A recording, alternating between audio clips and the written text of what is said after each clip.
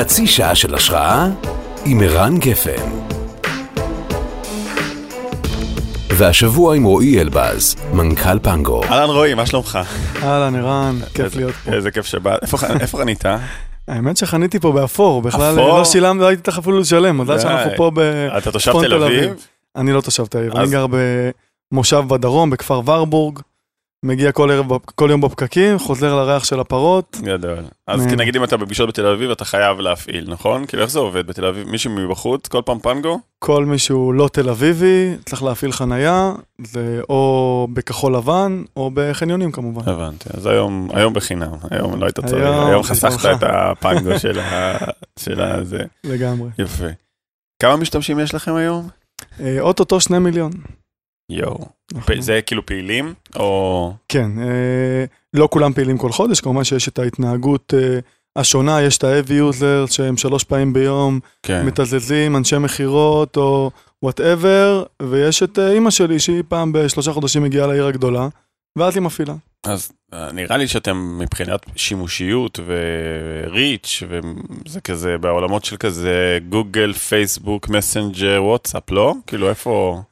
אנחנו לא שם, אנחנו לא אפליקציה של שימוש יומיומי לחלק גדול מהלקוחות. לא, אני לא שואל תדירות, אני שואל כיסוי, כאילו, ברמת מכשירים שאתם יושבים עליהם. לגמרי, היום אתה מסתכל על טלפון של אנשים 20 פלוס, כנראה הסתברות מאוד מאוד גבוהה שתראה שם ליד פייסבוק ווייז, תראה שם את האייקון של פנגו. בסוף אין הרבה כאלה, כלומר, היום אני מסתכל רגע על אפליקציות ישראליות שתפסו את מקומן במה שנקרא במסך הראשון או השני והם לא נמחקו ונשארו לאורך זמן.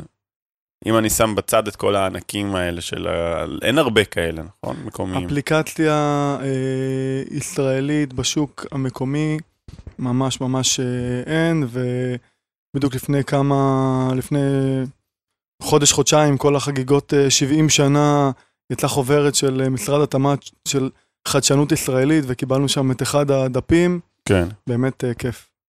למה דווקא היא הצליחה? בגלל שזה הצורך פשוט? למה דווקא היא שם?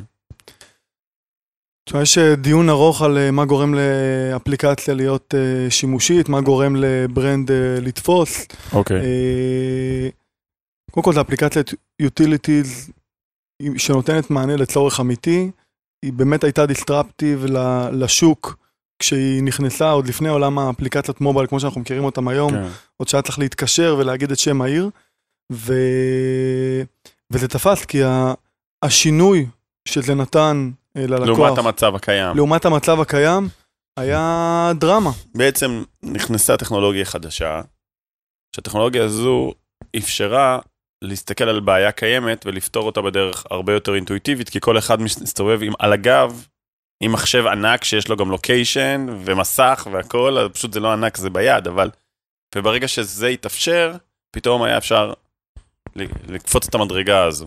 אז קודם כל לגמרי, אבל צריך להזכיר, התחלנו את זה עוד לפני, וגם תפסנו לפני.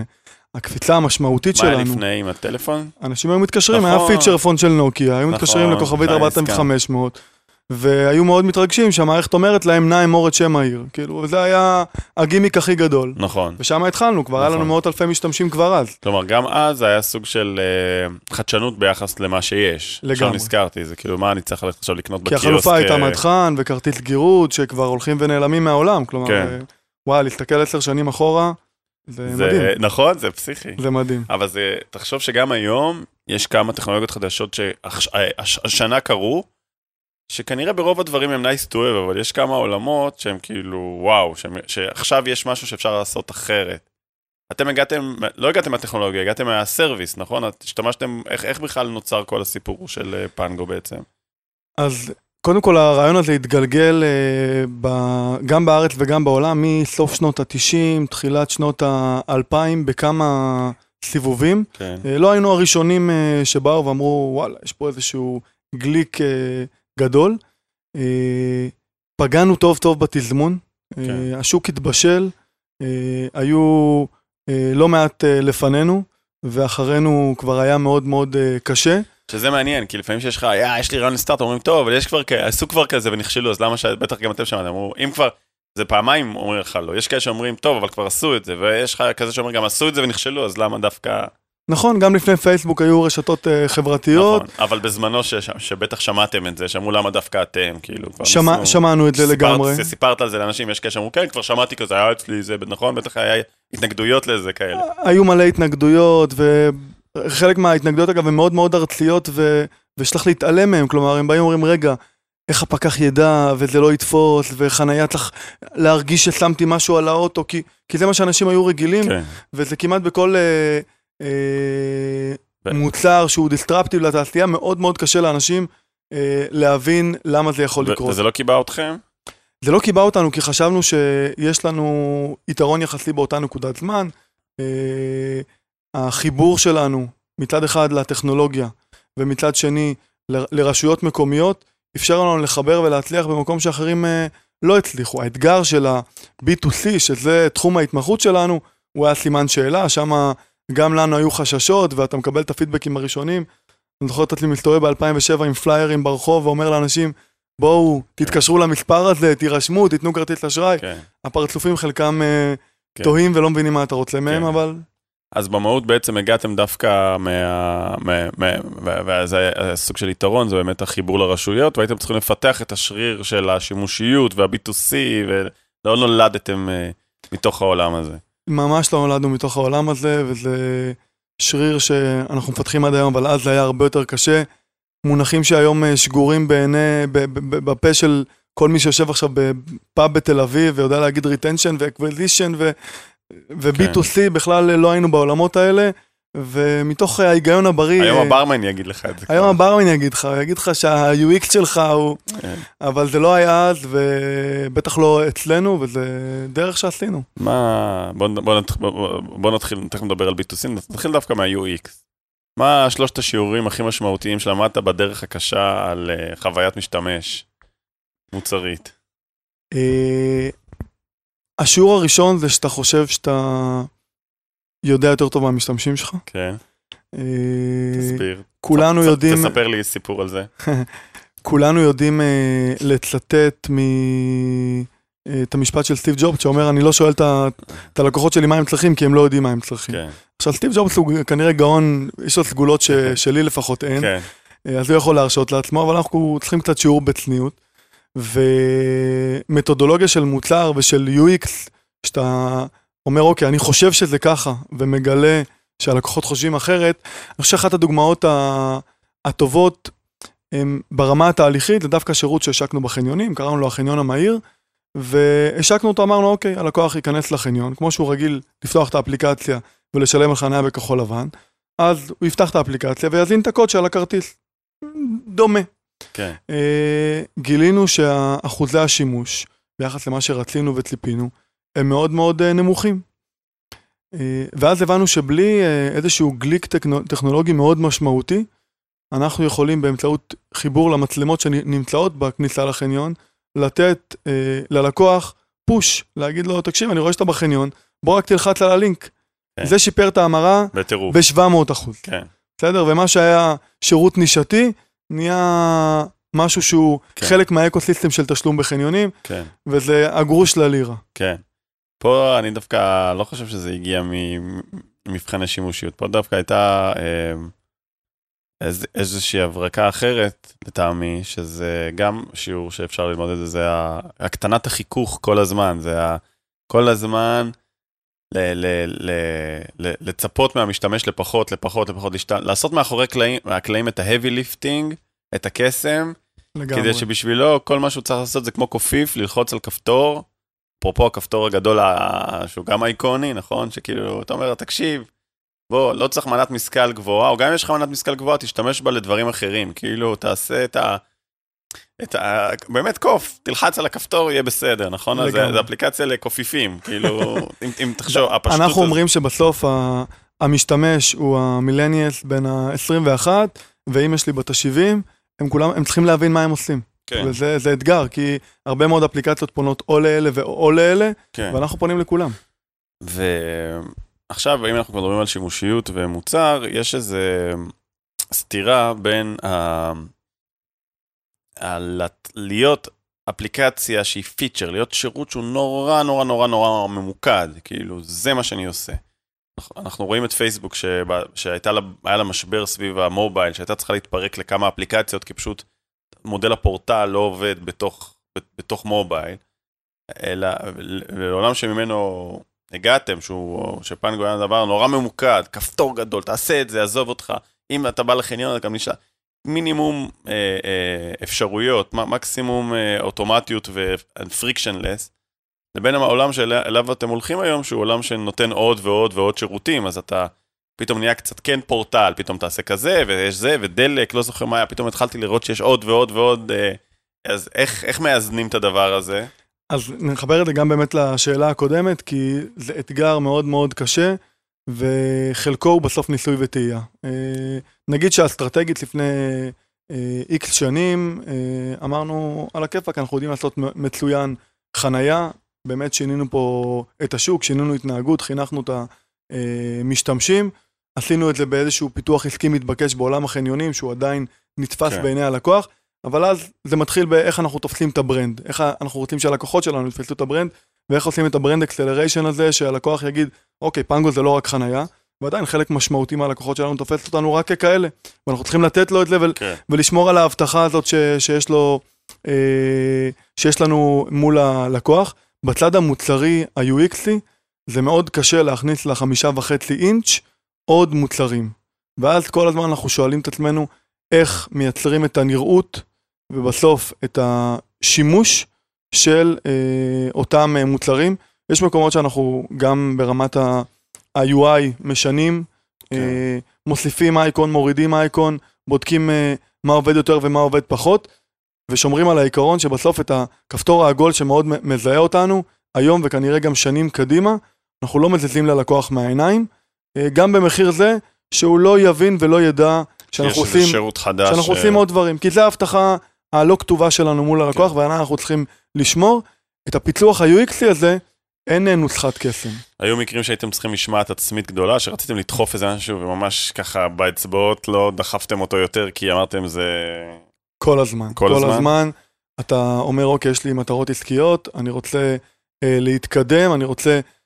חנייה הם בכל מקרה יפעילו, אז בואו נראה כמה אפשר להפריע לו, ואנחנו מבינים שבשיח שלנו עם הלקוח, אנחנו צריכים להיות מאוד מאוד זהירים, מאוד מאוד מדודים, בכמה אנחנו מציגים לו, בכמה אנחנו מפריעים לו במרכאות או שלא.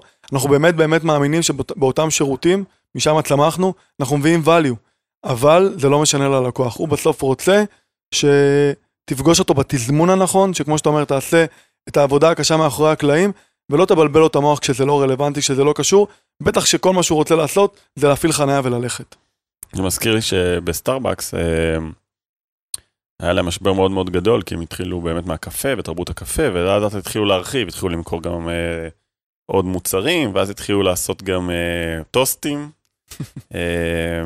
והתחילו למכור דיסקים, התחברו, כי זה הגיוני, כי הם היו מותג מגניב, אז חברות מוזיקה, אמרו בוא נעשה שטאפים, ואמרו יאללה, סטארבקס ומוזיקה זה מגניב, זה מילניאל, ועשו עוד ועוד ועוד דברים מגניבים, עד לאיזשהו מצב שבסוף החוויה בסניף נורא התשתשה, והתרחקה מאוד מעולם הקפה. קודם כל היה שם ריח של טוסטים, דבר שני פתאום אתה רואה דיסקים, ואתה כבר... וזה הביא להם צמיחה לאורך הרבה מאוד שנים, כל השותפויות האלה וכל המיזמים האלה, כי ברגע שהתחילו למכור טוסטים, טק, ישר המחזור קפץ, ברגע שהתחילו למכור דיסקים, טק, המחזור קפץ, הכל היה טוב, עד לרמה מסוימת שפתאום הם נכנסו למשבר מאוד מאוד גדול, ואז הווארד שולץ סגר ליום אחד את כל סניפי סטארבקס, שזה בעלות כאילו מטורפת, עשה לכולם הדרכות קפה כדי להזכיר להם מה המהות, וגם שמו שלט בכניסה והורידו את כל המוצרים האלה, הורידו את הטוסטים, והורידו את הדיסקים, כאילו ניקו, כי הבינו שהם לא יכולו, שזה אולי נותן לך צמיחה נקודתית, אבל זה לא, אתה מאבד את הזהות שלך. אז אנחנו צריכים לשמור על הריח של הקפה ללקוחות, ויש פה תהליך אבולוציוני שאנחנו מנהלים אותו כבר כמה שנים, בצורה מדודה, ואני מקווה שנכונה. כי מצד שני אתה לא רוצה להיות, אתה רוצה להיות מותג, אתה רוצה להיות פיצ'ר, כאילו אתה אומר, אני לא רוצה להיות קומודיטי.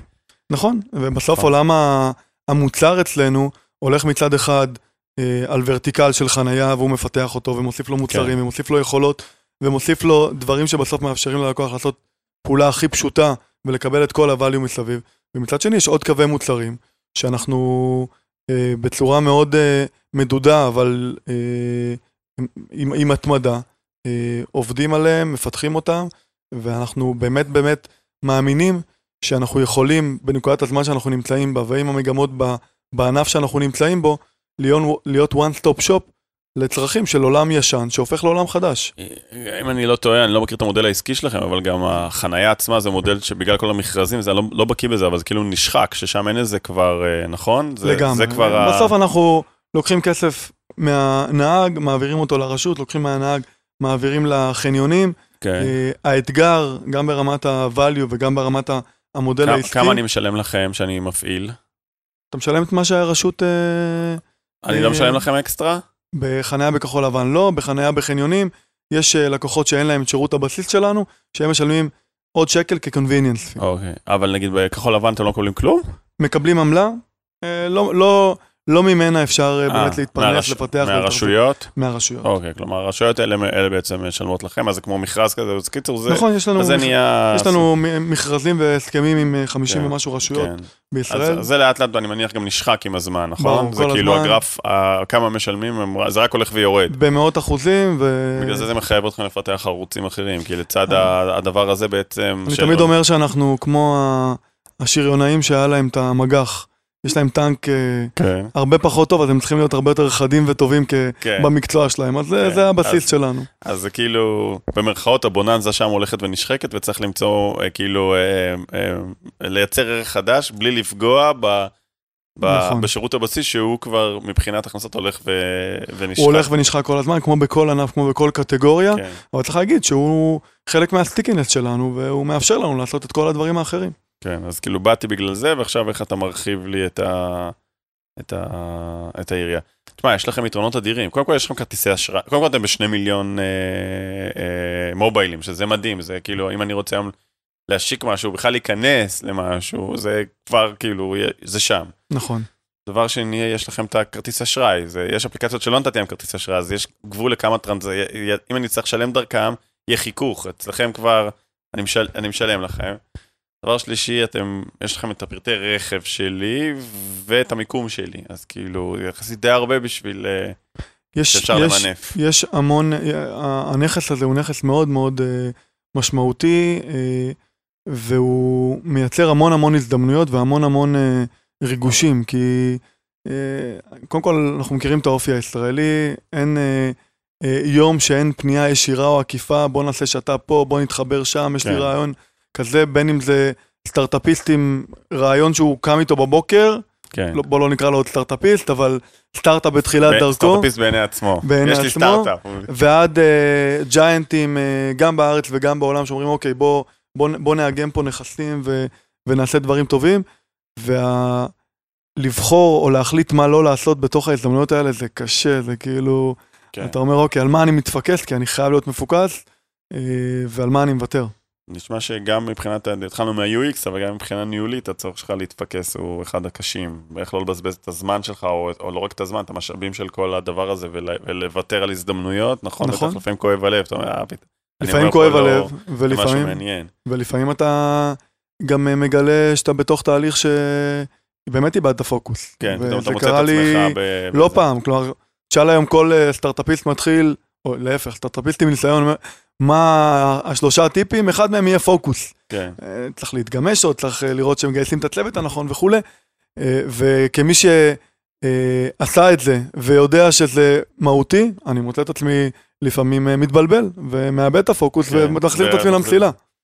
תגיד, אתה כאילו צמחת בתוך הדבר הזה, נכון? היית העובד הראשון של המיזם הזה? כן, הייתי העובד הראשון זה מדהים להסתכל. איך הגעת לזה? נתנו לך את זה וואו, מקריות, אני כאילו הכי הבן אדם הלא מתאים לטייפקאסט של להתחיל את פנגו ב-2007, בלי השכלה טכנולוגית, בלי ניסיון בסטארט-אפים, ניסיון ניהולי, הייתי כמה שנים בצבא, הייתי מ"פ, התחלתי את פנגו בגיל צעיר, הייתי בן 28, אולי היום זה לא כזה צעיר, אבל שם התחלתי כמנכ"ל וכעובד הראשון. שורה תחתונה, בעיקר הייתי במקום הנכון בזמן הנכון. הסיפור הקצת יותר עסיסי זה שב-2006, מלחמת לבנון השנייה, גויסתי בצו 8 כמו רבים מאיתנו. אחד מהסמלים שלי בפלוגה אמר לי שיש איזשהו תפקיד של מנהל פרויקט בקבוצת מלגם, שאז הוא היה סמנכ"ל הכספים שלה. To make the long story short, אמרתי, וואלה, נשמע לי מגניב. הוא אומר לי, מה, אתה עובד באינטל, מה תבוא אלינו? אמרתי לו, נשמע לי מגניב, בוא נתחיל עם זה. 10 חודשים אחרי זה נוצרה הזדמנות של פנגו, and the rest is history. מה שלא ציינת בסיפור, אבל הוא לדעתי המהות. תשמע, התפקיד שהיום אתה ממלא בפנגו, הגדול באלפי מידות על אותו בחור בן 28 שקיבל את הדבר הזה. עכשיו, הרבה מקבלים הזדמנות, אבל כנראה אתה למדת כל הזמן לסגל לעצמך יכולות חדשות, כי אם לא היית נשאר בתפקיד, היו אומרים, אוקיי, הוא היה טוב עד לנקודה הזו. עכשיו אנחנו כבר במשחק של הבינוניים, צריך אותו. עכשיו אנחנו במשחק של הגדולים, צריך אותו. ואני מניח שגם פנגו בעצמה, היא בטח הייתה כמה חברות שונות, היא לא הייתה אותה חברה, נכון? פנגו של 2010, לא הפנגו של 2012, ולא הפנגו של 2015, ולא 2018. לגמרי. איך כל פעם הבנת שאתה בפייז אחר בכלל, ונדרשות ממך גם יכולות אחרות? ואיך, תספר לי על הפייזים האלה קודם כל, ואז מה היית צריך לסגל? שאלה רלוונטית מאוד היום, מאוד רלוונטית באמת ללא מעט נקודות זמן. 2-3 ראשונות היינו חברה של 3-5 עובדים. כן. יש פיתוח שברובו היה עוד חיצוני, ושיווק וטכנולוגיה ותפעול, וזה הכל, ואתה ככה הכל, עושה הכל, אתה עושה בדיקות, אתה כותב את הספקים של המוצר. שאז בוא נחשוב, היכולת העיקרית שהייתה צריכה ממך, זה דרייב יזמי ולהיות קולבויניק. לגמרי. נכון? מישהו שדוחף, מישהו רעב, כנראה בוא נשים על זה איזה צעיר רעב, ושהוא מבין קצת בהכל, הוא מין קולבויניק הזה שיודע לתכלל את הכל. נכון, ואגב, מה שלא השתנה לא אז ולא היום, זה ההבנה והיכולת לנהל תהליכים, להחזיק אותם, לתכנן אותם, לנטר אותם, לתקן ולהמשיך. אבל בין נקודת הזמן שהתהליך יכול להתנהל אצלך בראש, צריך להיות פחות כתוב, פחות בירוקרטי, הכל ככה אתה מתאים ומסדר, לנקודת הזמן היום, ותכף נדבר על איזושהי נקודת ביניים, היא שונה לחלוטין. כי מה שהיה מאוד end zone אז, הפך להיות למשהו עם הרבה יותר חזון מלמעלה, עם הרבה יותר הכוונה, אבל את כל מה שאני הייתי רגיל לעשות, עושים היום בסקיילים הרבה יותר גדולים, ובצורה הרבה יותר מקצועית ממה שאני עשיתי, הרבה מאוד אנשים אחרים. אז אתה יודע מה, אז אם כבר דילגת, בוא נדלג. אז בעצם אפשר לעבור על נקודות לאורך הדרך, אבל בוא בשביל ההקצנה, נלך על הנקודה של היום. אז היום בעצם, אם אז נדרש ממך לגעת בהכל, ולעשות הכל, ולדחוף את הכל קדימה, היום מה שנדרש ממך זה סט יכולות אחר לגמרי, אתה פתאום אמון על שאלות באמת אסטרטגיות, סתם, מחר אתם מקבלים פנייה מגוגל, או מחר אתם מקבלים פנייה לא יודע ממי, או יוצא מדיניות חדשה של משרד האוצר, מין שאלות כאלה שיכולות להשפיע מהותית על הדבר הזה, שאלות של מיזוגים, של רכישות, שאלות של תרבות ארגונית, נגיד, איך למדת לנהל, איך אתה יודע, יש הבדל בין לנהל 3 אנשים לבין לנהל חברה, כמה אתם היום? 65 בבית. שזה כבר 60, ועוד איך למדת בעצם? לנהל זה משהו שמתפתח כל הזמן, כלומר, זה משהו שאני מאוד מאוד מאמין שהוא טבוע בי בצורה כזאת או אחרת, אבל מה שחשוב זה לסגל את המתודולוגיות הנכונות. ואת זה אני לומד גם לא מעט עם שיח עמיתים, לא מעט מהסמנכ"לים שלי, שבאים כל אחד עם הניסיון שלו ועם ה-value שהם מביאים לארגון, והם מתקנים אותי, והם משפרים אותי, והם מחדדים אותי, והתפקיד היום הוא מתחלק לשתיים. צד אחד באמת נגעת בעולמות האסטרטגיה, הפיתוח העסקי, מגמות בשוק, רגולציה, טכנולוגיה וכו', לאן החברה צריכה ללכת, איפה היא צריכה להיות בעוד שנה, שנתיים, איזה סיכונים עלולים להיות, והזדמנויות בטווח של 3-5, או כשמדברים על רכב אוטונומי 10 שנים, ומצד אחד להתעסק המון בניהול תהליכים, כלומר פנימה בארגון, לא החוצה. האיזון הזה הוא כל הזמן משתנה. היום אני 80 בארגון, 20 החוצה, ואני רוצה לקוות ולהאמין שאני בעוד חצי שנה יהיה 50 בחוץ ו50 בפנים. כן. כי יש תהליכים שכל הזמן משתנים, שאלת איך אתה מזהה את זה, אז או שאתה במשבר, כן. או שאתה רגע לפני באמת בתהליכים סדורים שאנחנו עושים מעת לעת, בטח בבנייה של תוכניות עבודה, אתה אומר, אוקיי, מה השתנה? מה במבנה הארגוני צריך להשתנות? מה בסמכויות ובתחומי האחריות צריך להשתנה, ואיך אני מתאים תהליך שיתמוך את זה. כן, אני בטוח שלאורך הזמן הזה, כדי שתגדל, היית חייב לקבל כמה קפות, או קפות חיצוניות, או קפות פנימיות, שאתה אומר לעצמך, רגע, משהו פה, מה שעבד כבר לא עובד, ואז זה דורש גם התבוננות עצמית מאוד גדולה, כי אם אתה לא יהיה לך את התבוננות העצמית הזו, אתה לא תוכל להשתנות, אז איך עשית את התבוננות העצמית הזו עם עצמך לבד, שאמרת לעצמך, רגע, מה שעבד זה כבר לא עובד לי, איפה אני טועה, כאילו זה שיח שיש לך עם עצמך? כל הזמן. אני חושב שחלק מתכונה שהיא גם מאוד ישראלית, אבל גם בעיניי מאפיינת מנהלים טובים, זה שלצערי אין להם את הזמן ליהנות מהדברים הטובים שהם עשו. כלומר, אתה כל הזמן חושב על, אוקיי, מה יכול להשתבש? איזה צווארי בקבוק יכולים להיווצר במעלה הדרך? זה המקרה הטוב, שבו אני בא ואומר, אוקיי, אני מזהה פה משהו שהולך למסלול לא בריא, תהליכי, ארגוני, מוצרי, צרכני. וזה המקרה הטוב, והוא קורה לא מעט, שוב, מתוך אותה ביקורתיות עצמית והתבוננות פנימה. המקרה השני, כמו שאמרתי מקודם, הוא שאתה לא שם לב לזה, ואז אתה פתאום מקבל סתירה. הסתירה יכולה להיות צרכנית, הלקוחות מגיבים ברגליים או באצבע, יכולה להיות מהדרג הניהולי שלך, שבא ואומר, תקשיב, אחי, משהו פה לא בכיוון. ואז אתה צריך לאסוף את עצמך ולהגיד, אוקיי, מה לא בכיוון ואיך אני מתקן את זה.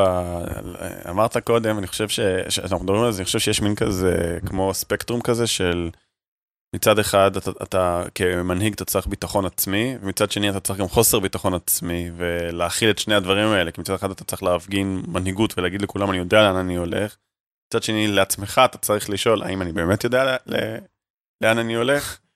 ואיפה אתה על הסקאלה הזו? אני מאוד אוהב להתלבט, מאוד אוהב להתייעץ. בסוף, הדבר הכי חשוב שמנהל צריך לעשות זה להחליט. כן.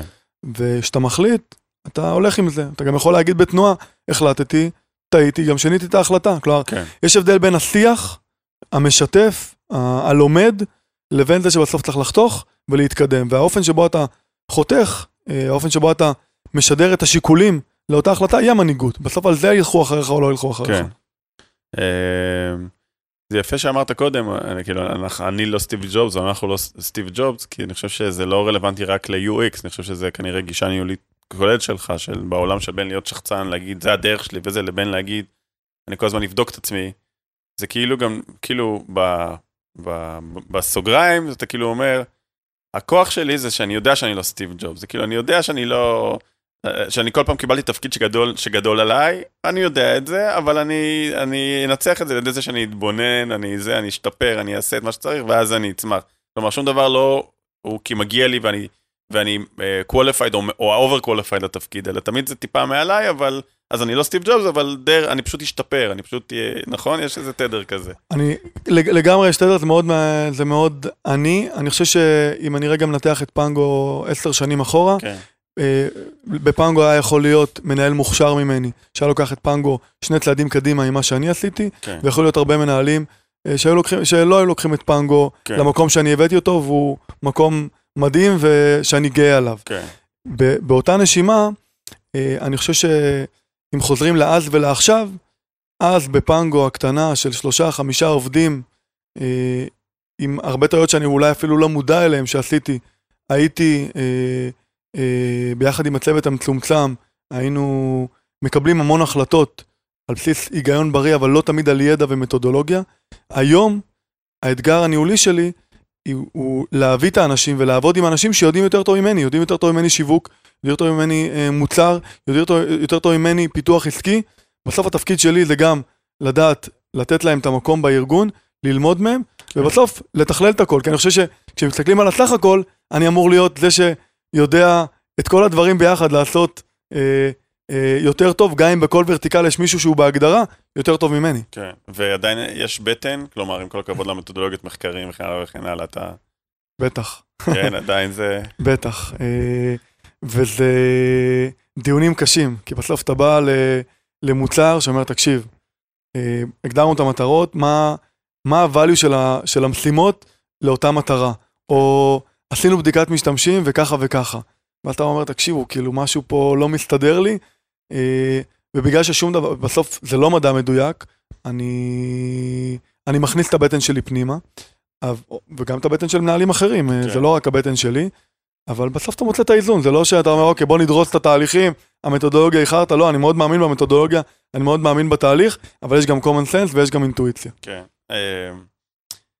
יש איזה מין דיבור כזה של איך מותגים נבנים, כלומר, פעם מותגים כזה, פפסי, היו נבנים, פרסום, ויש המון המון מותגים, שאנחנו רואים שהם המותגים שעולים, רואים את הגוגל, את הפייסבוק, שהם לא נבנו בזכות פרסום, הם נבנו בזכות ערך, תועלת. זה לא שמישהו שם ישב ואמר, בואו, כמו שפעם היה סלקום, ניקח את ערך המשפחה ונספר סיפור על מין כזה, ומישהו אחר אמר, לא, בואו ניקח את ערך איזה מין טריטוריה כזו, אלא עזוב אותי, בואו נייצר ערך, בואו נגיד למה זה טוב, בואו נהיה נורא מוצרים. איפה אתה בגישה לעולם הזה? פנגו היא מאוד מאוד בוטום-אפ, כלומר, היא נולדה ממקום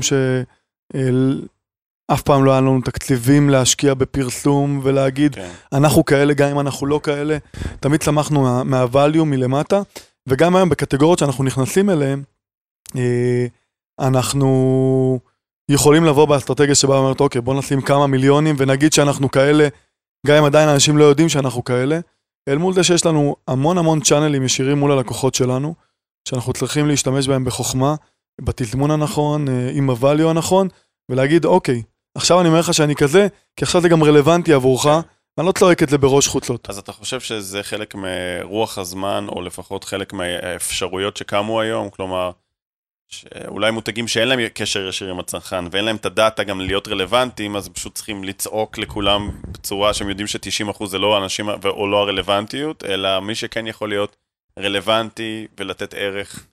אתה חושב שזה מגמה? זה מגמה בטח בדיגיטל, אבל זה גם מאפיין קצת עולם ישן מול עולם חדש. מותגים שהיו צריכים להיות top of mind בסוף, בנקודות קצה בכימונאות, לא הייתה להם שם דרך לדבר עם הלקוח שלהם, אז הם היו צריכים לצעוק את זה, כדי שבסוף אני אעדיף קוקה קולה על פפסי. בעולם דיגיטלי יש לך הרבה אפשרויות, יש לך גם אתגרים עסקיים שהם שונים, כלומר, האסטרטגיה התחילה אצלנו ב-2007, מתוך כלכלת מחסור, לא יכלנו לשים את הסכומים האלה. זה לא שבאנו והיינו גאונים גדולים ואמרנו, אוקיי, בוא לא נשים 5 מיליון שקל על המדיה, לא היה לנו איפה לשים את ה5 מיליון שקל האלה, היינו צריכים להשקיע אותם במוצר ובטכנולוגיה ובתפעול של כל הדבר הזה. בתנועה, הבנו שיש פה נכס שעושה שכל, היום כשאנחנו מדברים על מוצרים חדשים או לשיתופי פעולה, באים אלינו בגלל זה. באים אלינו בגלל שלא צריך עכשיו לצעוק את זה בחוץ בראש חוצות, להגיד, אני בית חכם, למרות שאני שקע בקיר. אלא אני באמת מה שאני, הנה המוצר, הנה הvalue, עכשיו אתה יכול להשתמש בו. כן. טוב, בוא נדבר רגע על העתיד באמת, אתה יודע, הכל משתנה. בוא נחשוב, יש לפנגו, אמרנו, מובייל, יש לה כל מה שצריך. היה איזה ניסיון על חניות שיתופיות? נכנסתם לזה בסוף? מה היה שם? יש לנו מוצר שנקרא צייד חניה, שהוא מצד אחד נותן את חלופות החניה באזור שאליו אתה רוצה להגיע, אז יש את החלק הבטוח והקל שהוא החניונים, שיש שם פיצוח נחמד, מחיר, מרחק וכו', ויש את החלק המורכב, שהוא החניות רחוב. אז טכנולוגית פיצחנו את זה. שזה, אני מניח, כל ברמן אומר לך, תקשיב, יש לי סטארט-אפ. חבל הזמן. תקשיב מה הסטארט-אפ, ואני שומר לך את החנית, נכון? אבל זה עוד לא פוצח. אז טכנולוגית זה פוצח, אנחנו יודעים לתת חיזוי על חניות מתפנות, יודעים להגיד שיש להם שעון חול. אבל שימושי זה לא התפנה, בשימושיות זה לא התפנה. בשימושי זה מאוד מאוד קשה, הזמן חיות של אותה חנייה היא כל כך מצומצמת, שגם אם אני יודע הוודאות שהתפנתה, ואני יודע, הסיכוי שלי לחבר אותך לאותה חנייה, הוא מאוד מאוד מורכב. ובסוף הסיכוי שאני אייצר אצלך אכזבה, הוא סיכוי לא נמוך, ויש שם מתח מאוד קשה. כן, ויש גם, היו כאלה של ניסיונות של שמור לי ושמור לך כזה, כל מיני כלכלת. זה לא עובד, זה לסחור במרחב ציבורי, זה חוקית לא עובד, וזה פרקטית לא עובד.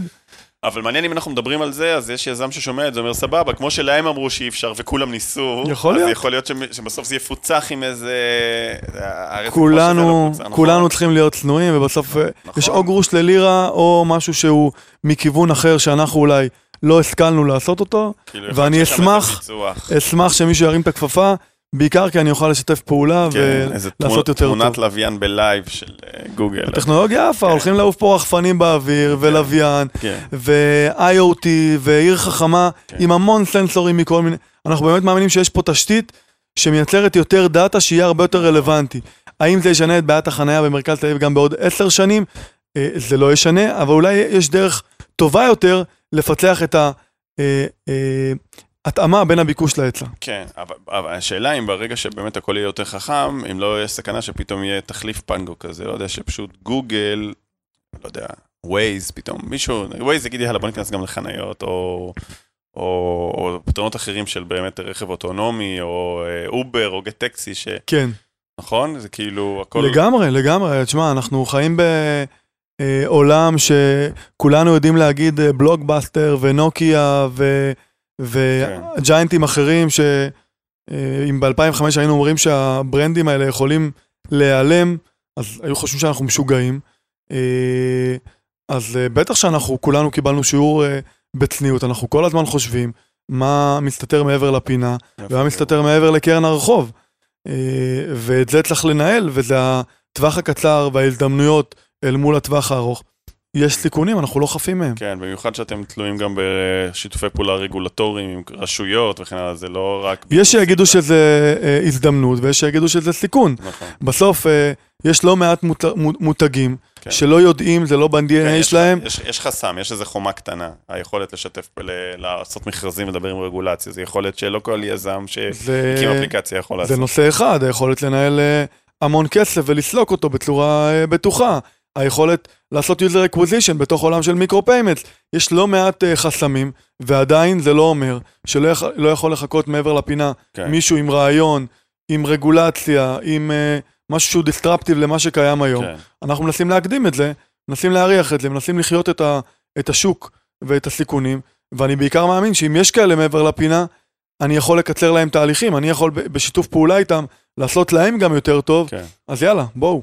כן, אז זה השלב, אתה רואה את זה בהרבה חברות דיגיטליות, שהן באיזשהו שלב, הם הבינו שהן חייבות להפוך לפלטפורמה, וזה מה שהביא להם את הצמיחה הבאה, אתה רואה את זה בגוגל, אתה רואה את זה במייקרוסופט, אתה רואה את זה בכולם, גם מי שהיה פיצ'ר בסוף אמר, אני חייב להיות פלטפורמה, אני חייב לייצר מודל שאפילו אני עושה פרנמיז, ושותף פעולה עם אויבים, כי אם אני לא אהיה פלטפורמה, יש גבול לקצב הצמיחה שלי, ועכשיו את כל מה שהעסקתי כתשתית, איך אני בעצם מצד אחד שומר על הדאטה את זה, ומצד שני משתף פעולה, אבל כגישה מאוד מאוד פתוחה, כסוג של פלטפורמה, כדי להמשיך לצמוח באותו... עכשיו אני חוזר לאתגר המוצלרי של 5.5 אינץ', ואיך אני אומר, אוקיי, אם אני אחליט שאני נשאר בעולם החנייה, בטח עם הנכסים שיש לי זה פשע, זה פשע עסקי, אבל גם בראייה של איך אתה מבטיח את המקום שלך, בטופ אוף מיינד של הלקוח, מייצר נכסים, כולל זה שחלק מהקטגוריות שאתה מתעסק בהן יכולות להישחק, יכולות להשתנות, ואיך אני רלוונטי. כן, אז בוא נגיד שאתה פושע מועד, לא ברור איזה פשע תעשה, אם תעשה פשע עסקי, או תעשה פשע UXי, או תעשה פשע של מיקוד. לגמרי. ומצד שני מול זה יש את כל ההזדמנויות. וזה צריך לנהל חכם ולעשות... טוב, תשמע, אנחנו חייבים לסיים, יש לי מלא שאלות על מיקרו-פיימנטס ועל דברים, אבל בלוקצ'יין, אבל אנחנו נדבר על זה בעתיד, אז תודה שבאת, היה מרתק. היה תענוג. ביי. חצי שעה של השראה עם ערן גפן.